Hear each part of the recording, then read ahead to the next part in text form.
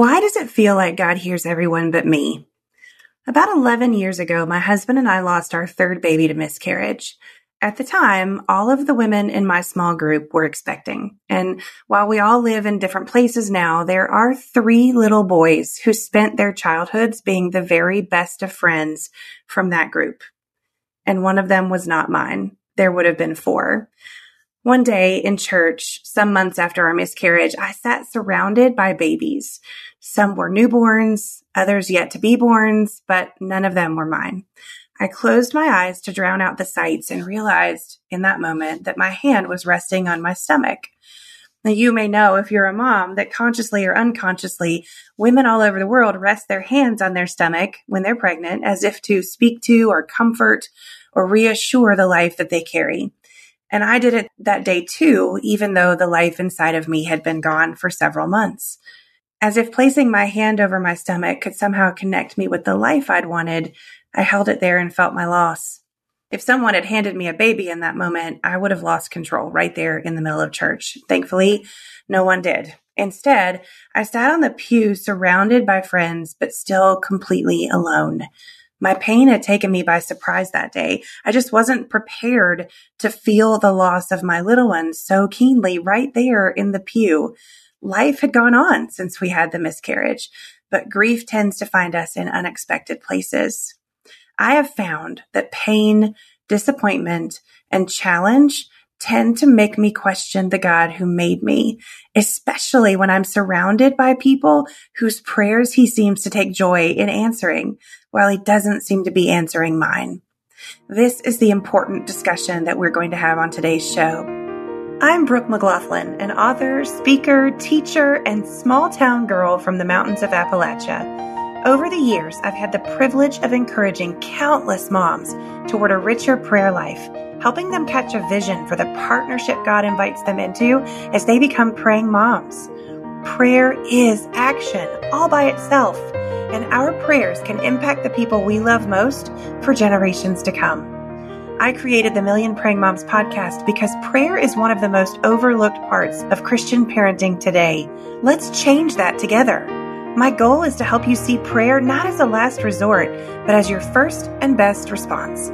If you have questions about prayer or motherhood, if you need help taking the first steps toward a praying life, or if you want to know how to pray for specific needs affecting our children in today's culture, you're in the right place, friend. Prayer warrior or mom who's just starting the journey, all are welcome here. Let's get started.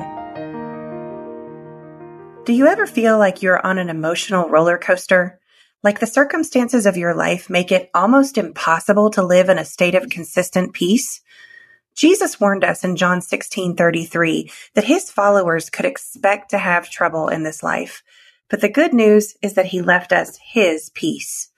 Not peace like the world gives, but peace that surpasses our ability to understand where it came from. You can have that kind of peace.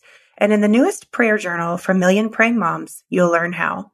Everyday Prayers for Peace is available for pre-order now. Purchase your copy just in time for the holiday season, or visit today's show notes at millionprayingmoms.com to download the first day's devotion and prayer absolutely free. Before we dive in, I just want to say hey there to my dear friend Stacey Thacker, who is joining us again today from sunny Florida. How are you? Well, Brooke, I don't want to be predictable always, but it is sunny in sunny Florida today, as if it wouldn't be. But I did pull out my favorite flannel shirt. It's wrapped around my waist more than I'm wearing it today, but I am pretending and enjoying the weather such that it is in Florida. How about you? What's going on with you? It's good. We are good here today. I was having this memory, though. I think it might have been the first time I have been down to Florida to visit you a few times. And while it's been too many years since I have actually laid eyes on you face to face, I remember it was, I think maybe the first time that I flew in to Florida and you picked me up and it was raining. And I remember you saying, well, this is not the way sunny Florida is supposed to be when you come and visit it. So it reminded me when you said, well, it's sunny here in sunny Florida, that sometimes it's not sunny in sunny Florida. So it's true. And we are all still recovering from a recent major hurricane. So when I say it's predictable, I'm actually really glad that it's predictable right now because it's been a crazy fall. But in fact, it was the hurricane that really broke the humidity for us. And so I've been processing that with the Lord. And, on the other side of that major storm, we've had some really great weather.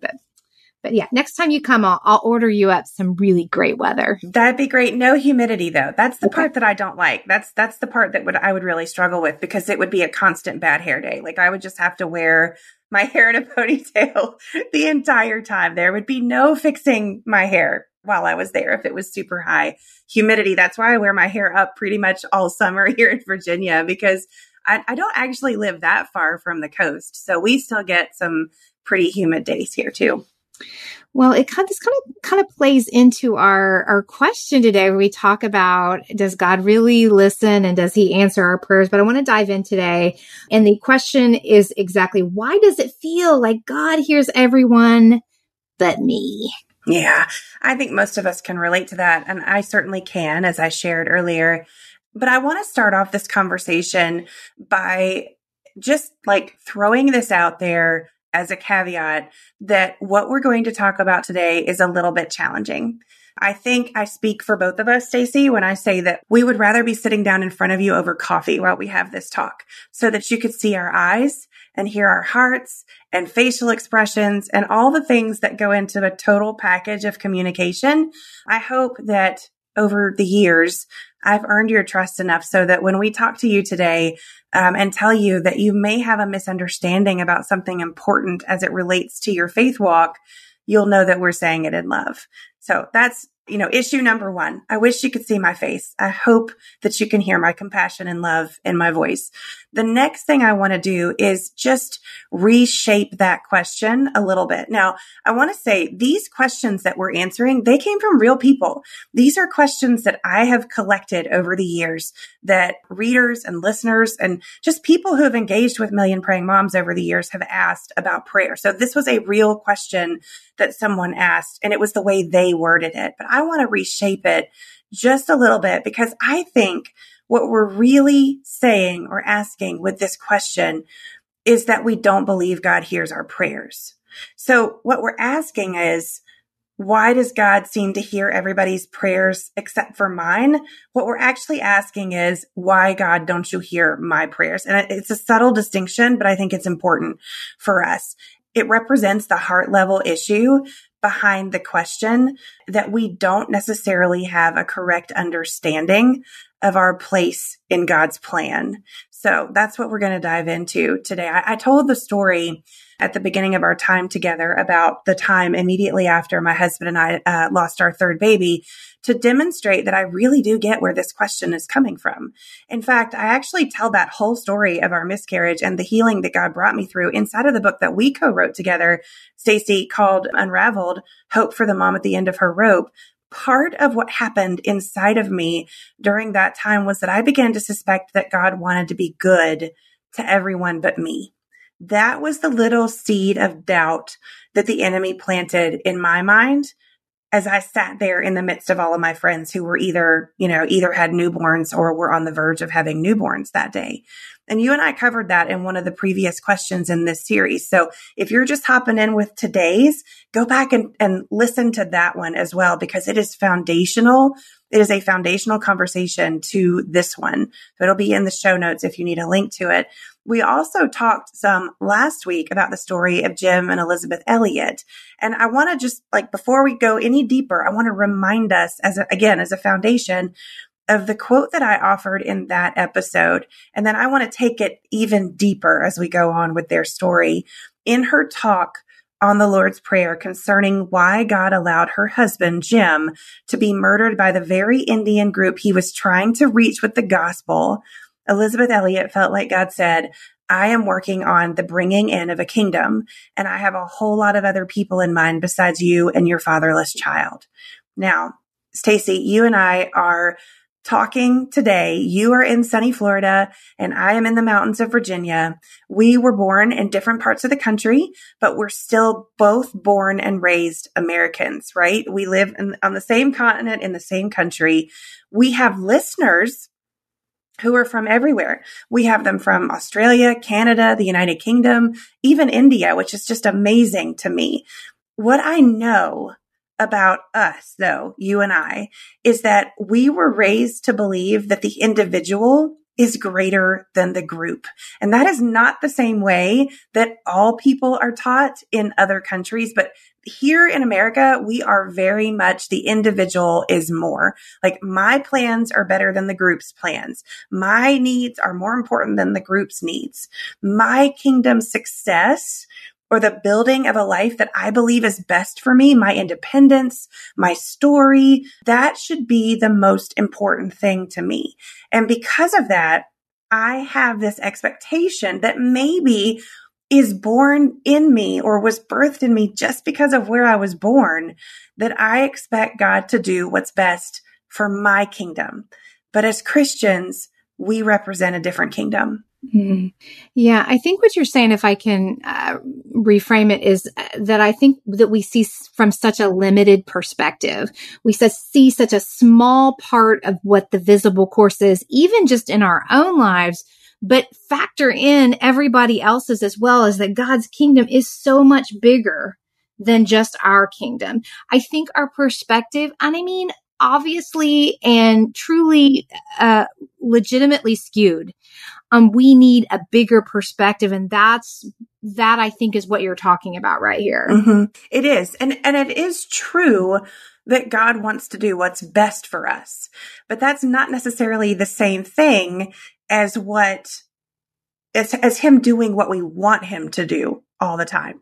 The way that God does what's best for us is by doing what's best for his kingdom as a whole. So we can always, this is actually good news, we can always believe that God will do what's best for us because we know that he's going to do what's best for him. And what's best for him and his kingdom is what's best for us. That is when learning to trust him matters so much. So much. And honestly, when we do, it makes it easier to say yes to whatever his answer is to our prayers, but it doesn't necessarily make it easy. It's easier, but it doesn't mean that it's easy.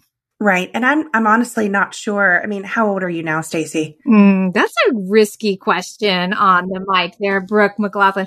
I am 51, actually. Okay. So that's a long time to be working over these answers to these questions. Okay. So you're longer than you, dear. Slightly longer, which is why I love to listen to your wisdom. But, you know, you and I both have been trying to trust the Lord on our journeys, respectively, 51 years and 44 years.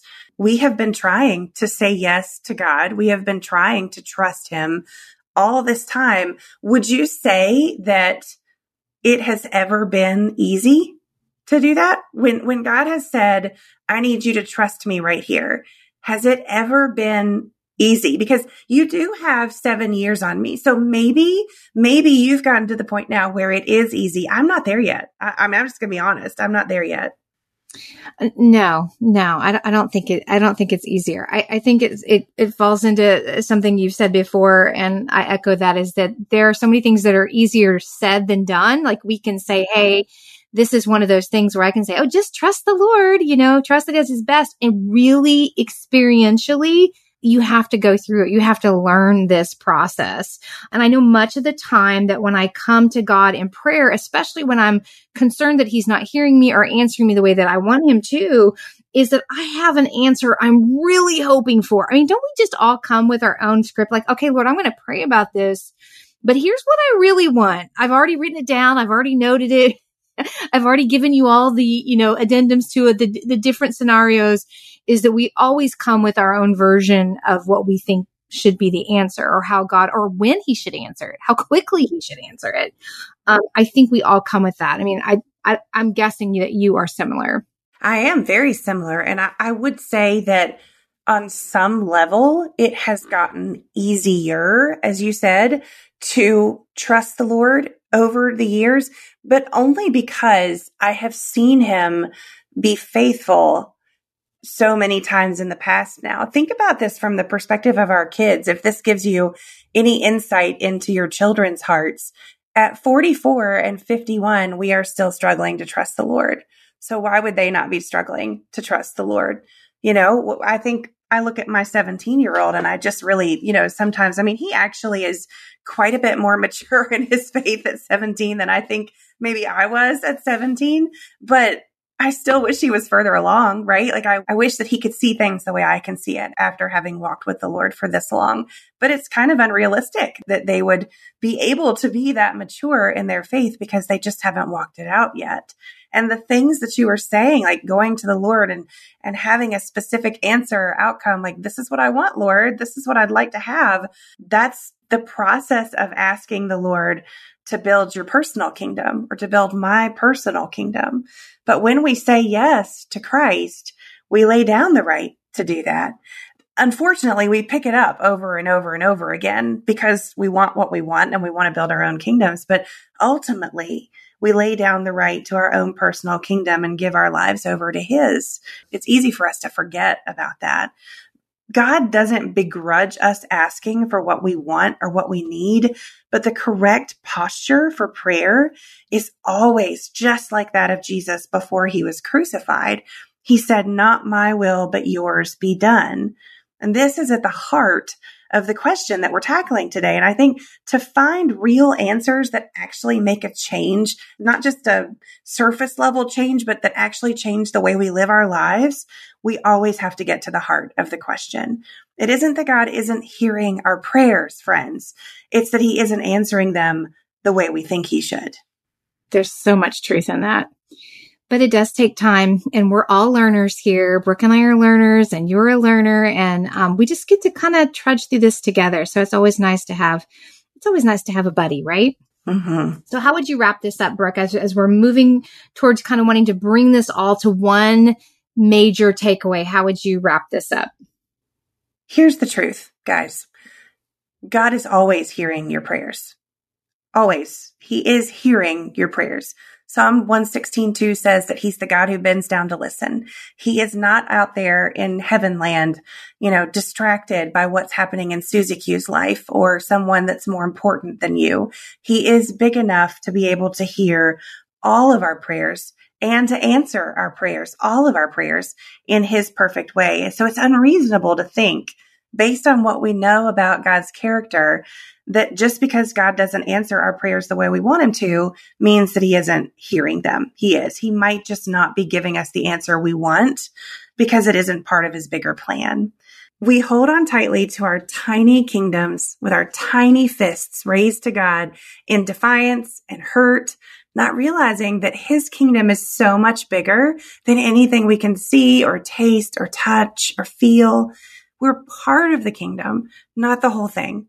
We rail against God for letting us hurt when he allowed his own son to be beaten beyond recognition for our salvation. Elizabeth Elliot also said, God has never done anything to me that wasn't for me. This is the correct perspective, although it doesn't come easily or naturally to most, including me. I hope you've enjoyed today's Practical Prayer Punch, where we answer your questions about prayer. Some of today's show came from Brooke and I's book called Unraveled, Hope for the Mom at the End of Her Rope. Other parts were from Brooke's book, Praying Mom, Making Prayer the First and Best Response to Motherhood.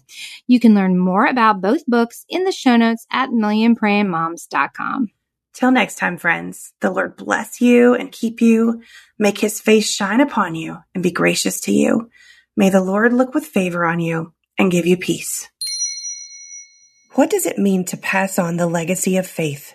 And how can we help our children understand who Jesus is?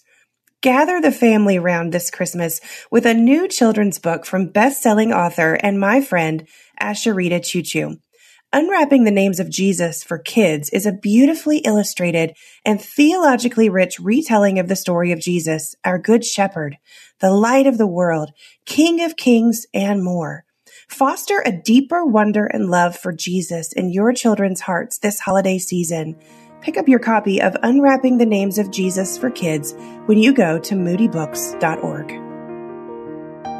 Thanks for joining me for today's episode of the Million Praying Moms podcast. You can connect with other praying women by following us on Instagram at Million Praying Moms or at the Million Praying Moms website, where you'll find tools to guide you as a praying mom. And don't forget to download your free copy of my resource, How to Pray God's Word for Your Children. This quick read will have you praying God's Word for your family within the next couple of hours. Seriously, find all the links you need at millionprayingmoms.com.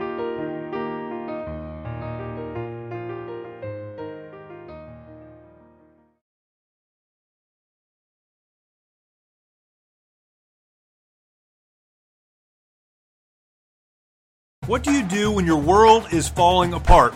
How do you march when it would be easier to stay where you are and die? Join me every week on the March or Die podcast, and we'll discuss that and so much more.